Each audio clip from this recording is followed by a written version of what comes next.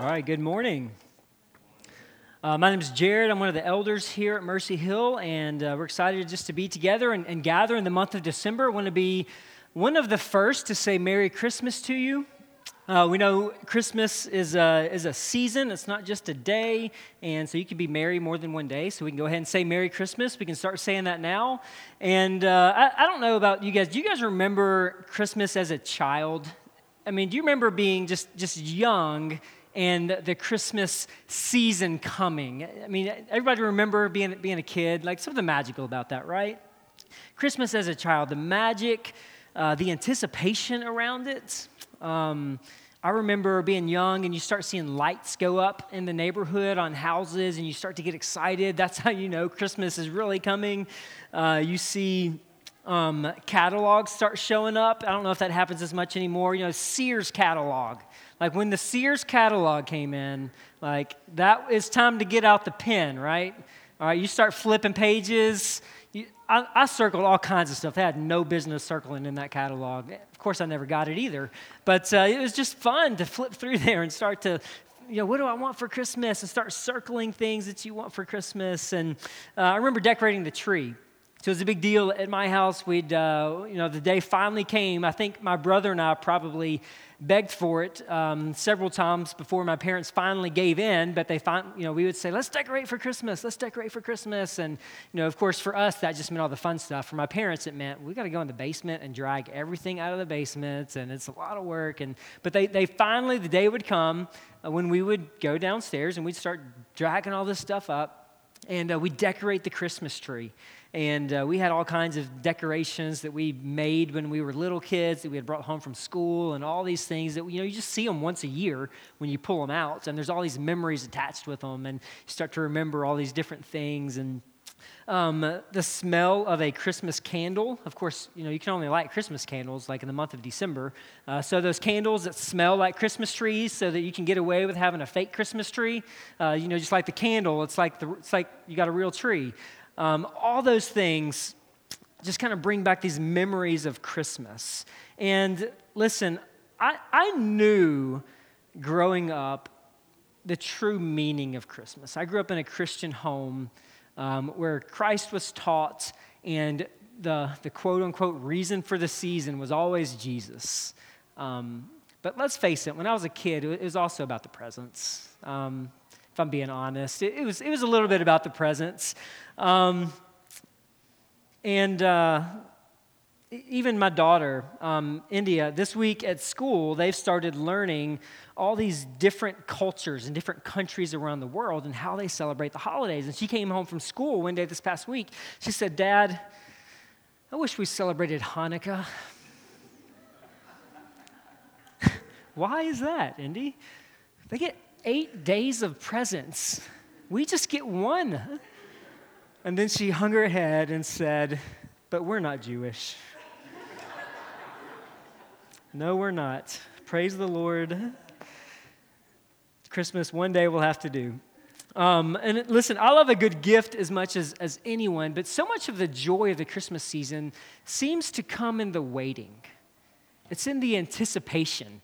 It's in the this many days till Christmas countdown that you have at your house. We have 2 of them in our house somehow. We've got a snowman where you move his nose one day every month of December and it counts down to Christmas. And we've got a little truck that you move these numbers around on the back and it counts down the days to Christmas. And so much of the joy in the season just comes in that anticipation and in the preparing and the looking forward to that day. I even remember when I was young, I distinctly remember the day after Christmas, there's this feeling of disappointment, not because I didn't get the gift that I wanted or Christmas Day wasn't wonderful, because it generally was, but the feeling of disappointment was just that season was over. Like that there was, you just got January after that. Like, who likes January? It's just cold. And so there's a feeling of disappointment when that season of anticipation is over. And so there's a certain beauty that we see just in the waiting and the looking forward to something and knowing that Christmas was coming. And the English word that we use, Advent, it comes from a Latin word, Adventus. Literally translated, it means coming.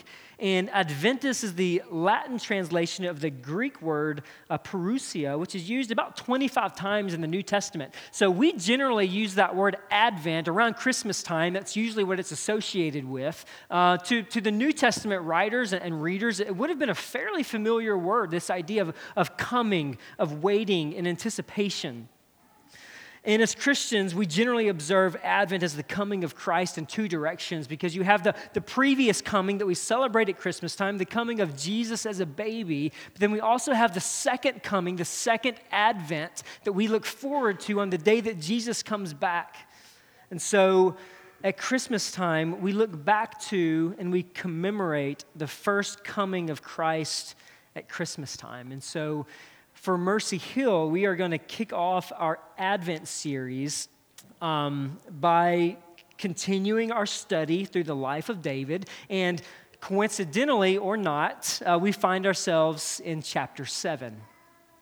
And in chapter 7 of 2 Samuel, this passage is often referred to as the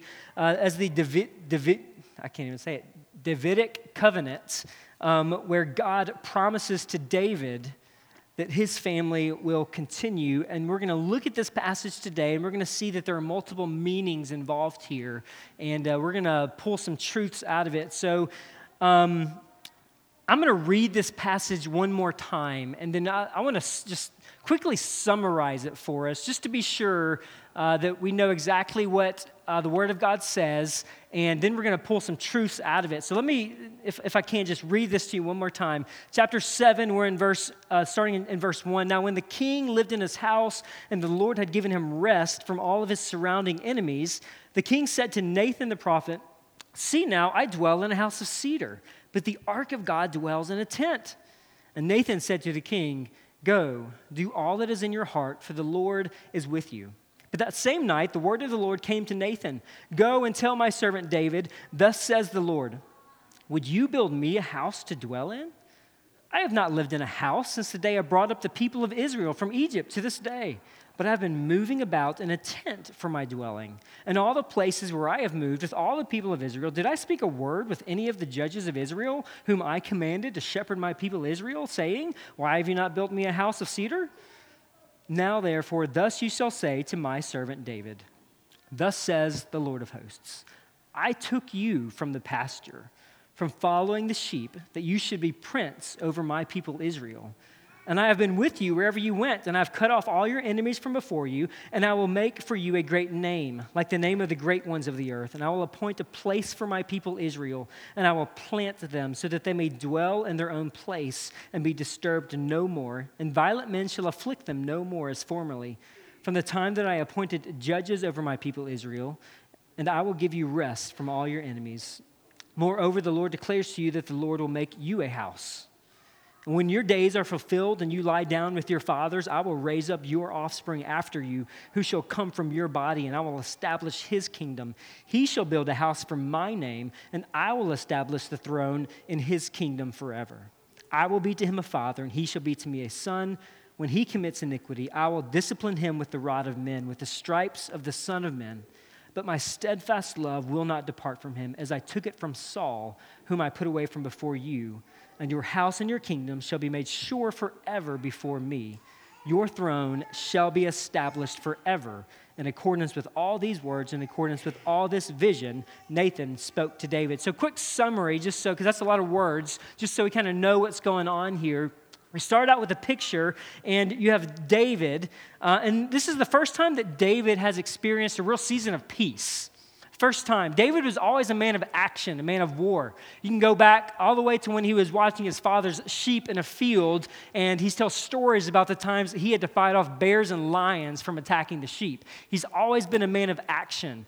And then the first real story you see, he comes up and he's like, everybody's scared of Goliath. David raises his hand and says, hey, I'll fight him. David has never been a person of peace. He's always been a person of action. You remember the songs that they used to sing. Saul has killed his thousands. David has killed his tens of thousands. He was a man of war, always going to and fro. a man of action. And for the first time, he finds himself in a season of peace. And he's just kind of hanging out with Nathan at the beginning of this passage. Nathan was a prophet. You can kind of almost picture them like just hanging out one evening, sipping a cup of coffee or tea or something, just kind of shooting the breeze. And he acknowledges to Nathan, he just simply acknowledges that he lives in a house of cedar, and the ark, which represented the presence of God, is just hanging out in a tent outside somewhere. And he acknowledges that fact, and Nathan essentially says, like, hey, say no more, like, I hear what you're saying, and that's a good idea, like, let's roll with it. And so David suggests that, hey, we need to build a place for the ark, something that's fitting for the glory of the Lord. And I think Nathan's heart is good here. I think it's in a good place where his concern is for God's glory. And even Nathan thinks that this is a good idea, that we would build a house for the Lord. And, Scripture doesn't go into all of their conversation. I can just kind of imagine them hanging out, staying up late at night. Maybe they're drawing some sketches out, what this thing's going to look like. Let's use this material here, all these different ideas for what this great house of the Lord is going to look like. But that night, things change. God comes to Nathan in verses 4 through 7. He essentially says, hey, go tell David that if I wanted a house from him, I would have asked for one. I mean, that's kind of a summary of what he says. Go tell David, if I wanted a house, I would have asked for one. In verses 8 through 17, God says, David, hey, you think you're going to build me a house? No. David, I'm going to make you a house. And he goes on, he says, I took you from the middle of a field, from the middle of watching sheep, and I made you king over Israel. I wiped out all the enemies from before you. I placed you where you are today. And when you die, your house that I will build for you will live on through your lineage, immediately through your son, and eternally, which we see ultimately through the coming of Jesus. Verse 16 says, and your house and your kingdom shall be made sure forever before me. Your throne shall be established forever. All right, so what can we learn from this passage? What truths can we pull out of this? And how can we apply these to our lives today? What truths about God's character do we see present in this passage? And the first thing we see is simple. It's God's ways are not our ways. God's ways are not our ways. Isaiah 55:8 simply says, for my thoughts are not your thoughts, neither are your ways my ways, declares the Lord. There's nothing inherently wrong or sinful about David's idea. In fact, God tells David's son Solomon to go ahead and build that temple. So the idea of building a temple for the Lord, there's nothing wrong with that idea. Nathan, who is a prophet of the Lord, at least initially seemed to agree with David. Yeah, this is a good time. Let's go ahead and build this temple. It's a time of peace. We've never had a chance to do this before. Let's go ahead and move forward with it. David, at this time, like we said, is a season of peace, and you kind of wonder if David really knew what to do with himself. Like, always been a man of war, suddenly there's a season of peace, and David's just kind of brainstorming, well, what do I do next? David is trying to do a good thing. It seems reasonable that this would be the next thing, that this would be the next step in the life of David, be to take on this project of building a house for the Lord. However, this is a great reminder that God's servants often mean well, but we lack God's wisdom. God's servants often mean well, but we lack God's wisdom. And this text just testifies that the kingdom of God is never safe just in human hands. Because humans can have great ideas, but they may not be the direction that God wants us to go. This is a reminder to go to God in prayer for all things, to continually seek the wisdom of God and not assume our next steps. Not assume our next steps. And the truth is, this is very humbling for us. It's very humbling. Proverbs 3:5-6 says, trust in the Lord with all your heart. Do not lean on your own understanding. In all your ways, acknowledge him, and he will make straight your paths. John 15:5 is a very familiar passage, and we've taught on it multiple times here before. It says, I am the vine, you are the branches. Whoever abides in me, and I in him, he it is that bears much fruit. Apart from me, you can do nothing. And listen, as much as we don't like to admit it, we tend to be incredibly prideful and arrogant creatures. We tend to be prideful and arrogant creatures, waking up oftentimes day after day, assuming what the day holds, assuming that we know what's best, that we know what's best for our families or for our homes or for our children or for our churches or for God's ministry that he's placed before us. And instead of turning to God moment by moment, continually asking the Lord's wisdom, God, what would you have us do? We so often make assumptions on what we think is the best route to go. And we tend to generally rely on God for the big decisions, but leave him out of the details. And we are really reminded in this passage that God loves the details of life. That God loves the details of life. The mundane, boring, what should I watch on TV tonight details of life. That God cares for those intimately. And there's no course of action that God deems beneath him, that he does not desire to be involved in. Psalm 37:23 says, the steps of a man are established by the Lord when he delights in his way. The New Living Translation translates that a little differently. The second half of that, it translates it as, he delights in every detail of our lives. He delights in every detail of our lives. I've been reading a book recently called The Liturgy of the Ordinary. And it's a book written by a woman named Tish Harrison Warren, who is an Anglican priest. And I would encourage just anyone who's struggling to find God's purpose in the mundane and ordinary day-to-day life to check out this book. She does a great job of essentially walking through just a normal day. And so some of the chapter titles in this book are things like waking up. She has a chapter called Making the Bed. And it's a beautiful picture of how God entered into chaos and brought order. And when she makes her bed in the morning, she reminds herself that in some small way, she can bring a certain level of order to the chaos that is, of course, the bed after you get out of it in the morning. And it's just a reminder for her of the goodness of God, of how he brings order to chaos. She has chapters like brushing teeth, fighting with her husband, checking email, etc. And just all these mundane tasks of life that we generally leave God out of because they're just the things that we have to do to get through the day. And she does an excellent job of pointing all of those mundane details of life back to truths of God's word, truths of the gospel, and how Jesus desires to meet us even in those mundane details of life. But she has a quote, I want to share it with you. And I don't have it on the screen, so you just have to listen well. It says this, a sign hangs on the wall in a new monastic Christian community house. The sign says, everyone wants a revolution, no one wants to do the dishes. I was and remain a Christian who longs for revolution, for things to be made new and whole in beautiful and big ways. But what I am slowly seeing is that you can't get to the revolution without learning to do the dishes. The kind of spiritual life and disciplines needed to sustain the Christian life are quiet, repetitive, and ordinary. I often want to skip the boring daily stuff to get to the thrill of an edgy faith.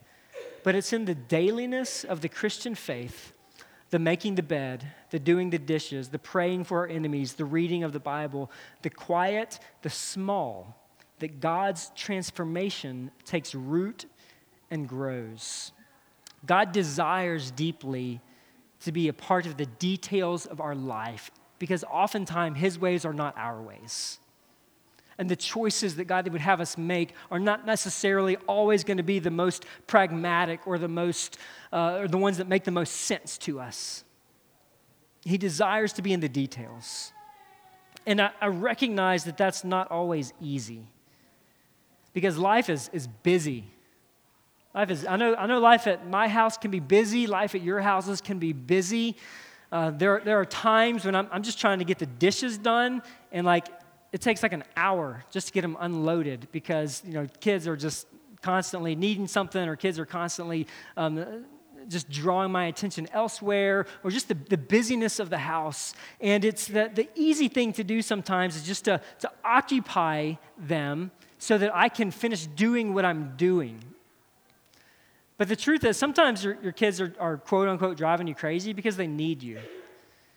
And I think if we could stop in some of those moments of seemingly mundane life and just listen to the Spirit at work inside of us, I think there are times, and you can apply this to multiple situations, not just the dishes, but I think there are times when the Spirit would say, hey, you can do the dishes later.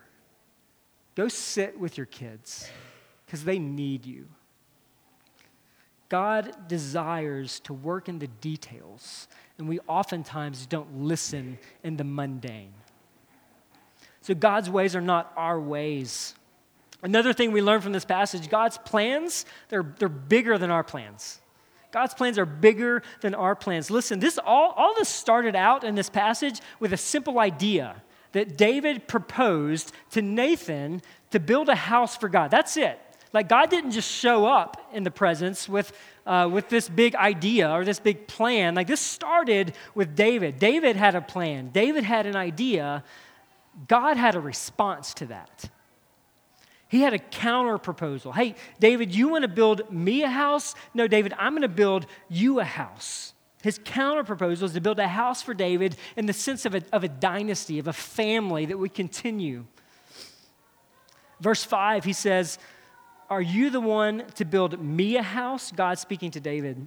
That question is answered in verse 11. He says, no, the Lord himself will establish a house for you. So I want to recognize that in this passage, there's some ambiguity here because David does have a son named Solomon who does actually build a house for the Lord, but there's some double meaning going on. And I think verses 12 through 13 primarily have Solomon in mind. Solomon is David's son through Bathsheba, and he is the one who will actually succeed David on the throne. He's the one who eventually builds a temple for the Lord. But verses 14 through 16 push this in a direction that is far beyond Solomon. And I think there's several ways that we can see that. Firstly, the word offspring in verse 12. That word offspring, it's an echo of the word that's used with Abraham. So there's a covenant with Abraham where God says that, hey, your offspring, Abraham, are going to be numberless. You're not even going to be able to count them. They're going to be so many. And so there's an idea here that this word offspring, it's one of those weird words. It can be singular or it can be plural. You can say offspring in just relation to one child. You can say offspring in relation to multiple children or multiple descendants. And the truth is that in some ways it's both. That he does refer to Solomon, to the fact that Solomon will build the temple, but he also refers to a greater offspring, a greater number, and one particular offspring eventually ending in the coming of Jesus. And there's a point of the double meaning because Christ is the promised Savior in this passage. And through him, he will save a great multitude. But it's not just a promise of succession on the throne. It's a promise of salvation. We'll see salvation come through the line of David, through the dynasty or the house of people that God says he desires to build through David. You also see God's promise to be a father to David's son. In verse 14, he says, I will be a father to him. Exodus 4, if you go back to Exodus, in that chapter, God describes Israel with some certain language. He describes Israel as my son. Now, you see the same language here is applied to the king. The Davidic king is really going to be a personification of the nation of Israel. And you see that moving forward where the king is just kind of represents the entire nation. And on a practical level, throughout all of Israel's history, the country essentially went as the king went. So if the king was faithful, then you would see the country do well. And if the king was not faithful, then you would see God's judgment come on that nation. And so as the king went, so went the nation of Israel. You also see God promises an eternal kingdom. Verses 13 and 16, he refers to a kingdom that is eternal, that never stops. And so where Saul's dynasty was cut short, where God says he cut Saul's dynasty, he says that, David, your family will be eternal. And through the centuries that followed, God kept that promise. And it wasn't always pretty. At some point after this, the nation of Israel divides. There are 10 northern tribes who keep the name Israel, 2 southern tribes who are referred to as Judah. And even as the northern kingdom struggled throughout all of Judah's history, the king was always a son of David. You see God being faithful to keep his promise that this would be an eternal kingdom following the line of David. God's plans were so much greater than David's. David wanted to build a house for God, a literal building that they could put the ark in where God's presence could reside, but God wanted to build a people. And so the question we have to ask ourselves is, what does God desire for you, and where might your plans fall short of God's plans? What does God desire for you, and how are the plans that you've made, maybe they're very practical, and maybe they were plans that just seem like the logical next step, but what does God have planned for you, and where do your plans that you've already made fall short of the plans that God has for you? I think those are important questions as we spend time with the Lord, as we allow the Holy Spirit to speak His truth into our hearts, that we have to ask if we're ever going to be able to listen to what God would have planned for us. The last thing that we can kind of learn from this passage is this: King Jesus is greater than any other king. King Jesus is greater than any other king. In Luke chapter 1, the angel Gabriel announces to Mary. Luke chapter 1, verses 31 through 33. It says, "And behold, you will conceive in your womb and bear a son, and you shall call his name Jesus. He will be great, and he will be called the Son of the Most High. And the Lord God will give to him the throne of his father David, and he will reign over the house of Jacob forever. And of his kingdom there will be no end." I don't know if you heard that or not, but this proclamation that Gabriel makes to Mary is full of references that you can go back and see in this passage of 2 Samuel chapter 7. Verse 9, it said the idea that he will be great that the angel Gabriel said to Mary fulfills verse 9. The Son of the Most High fulfills verse 14. A throne that never ends fulfills verse 16.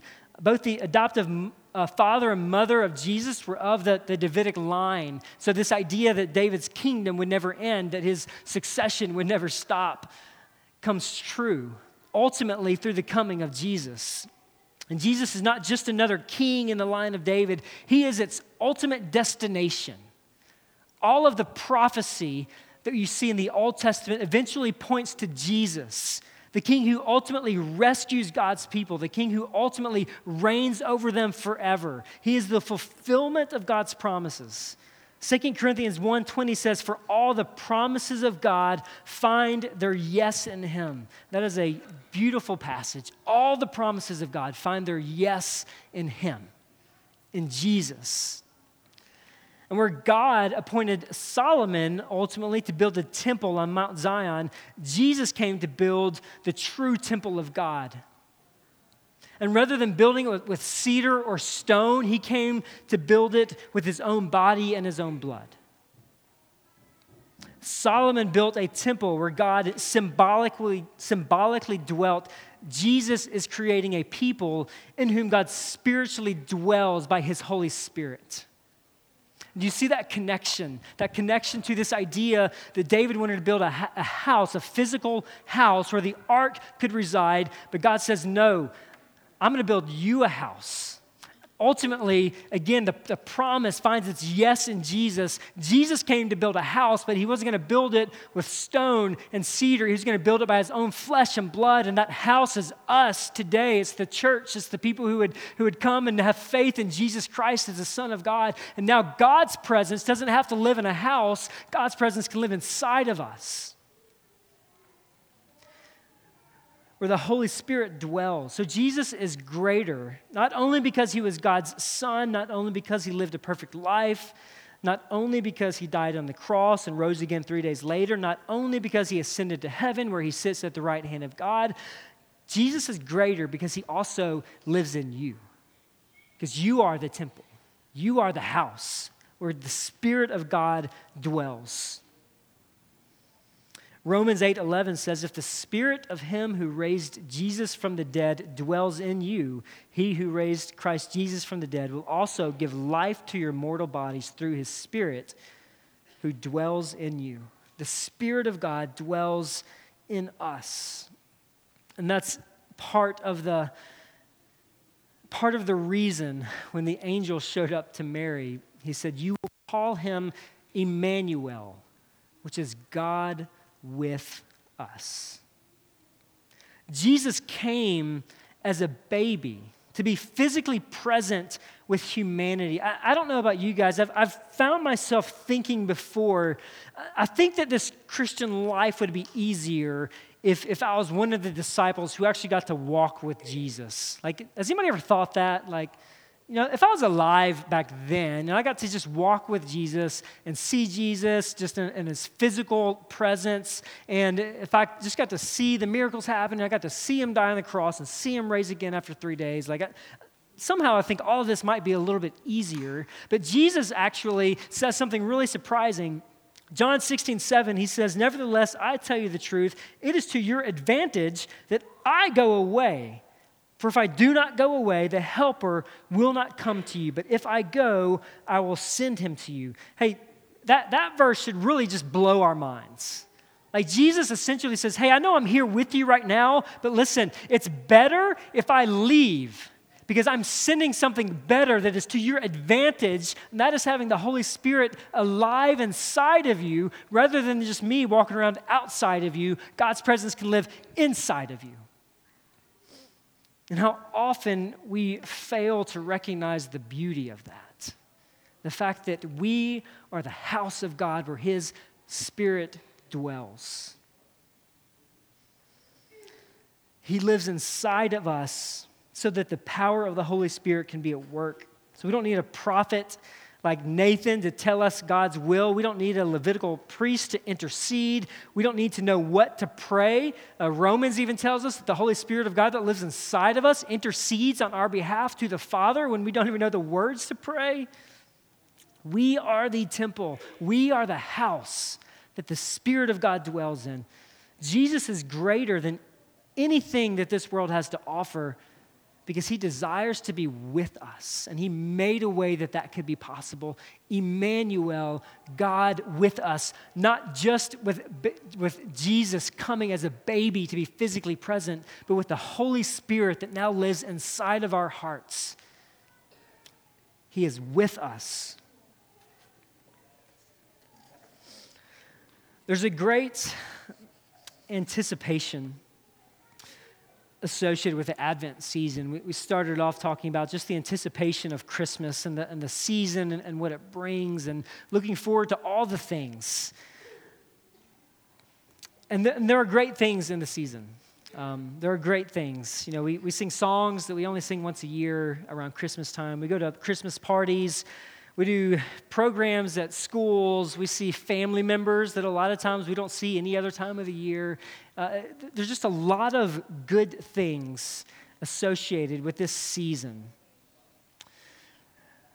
But I want us to remember today, when Jesus came, when Emmanuel came, he didn't come so that we could just decorate a tree, or so that we could sing jingle bells, or even spend time with family. He came as the ultimate fulfillment of this passage that we read today, of David chapter 7, the ultimate fulfillment to build a house that's not made of cedar or stone or wood, but a house that is made of the body and blood of Jesus. And so this morning, we're gonna transition into a time of communion. And before you come forward to take communion, how we do this at Mercy Hill, we come down the center aisle. We'll have people serving just the elements of communion to you. And as you take the bread, someone will say to you, "The body of Christ broken for you," or something along those lines. And as you dip it into the juice, you'll hear the blood of Christ poured out for you.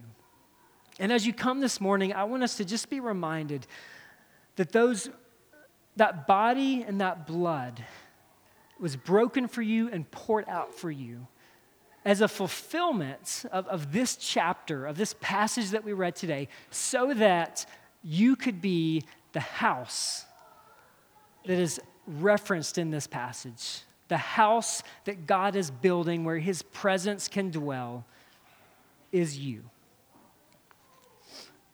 I'm going to ask the band to come back up, and we're going to wrap up this morning. We sang a song just a little while ago, and I just want to read the words of that song over us. O come, Emmanuel, and ransom captive Israel that mourns in lonely exile here until the Son of God appears. O come, O wisdom from on high, who ordered all things mightily, to us the path of knowledge show and teach us in its way to go. O come, great Lord of might, who to your tribes on Sinai's height in ancient times did give the law in cloud and majesty and awe. O come, O branch of Jesse's stem, unto your own and rescue them. From depths of hell your people save and give them victory over the grave. O come, O key of David, come and open wide our heavenly home. Make safe for us the heavenward road and bar the way to death's abode. O come, O bright and morning star, and bring us comfort from afar. Dispel the shadows of the night and turn our darkness into light. O come, King of nations, bind in one heart of all mankind. Bid all our sad divisions cease, and be yourself our King of peace. Rejoice, rejoice, Emmanuel shall come to you, O Israel. Let us pray.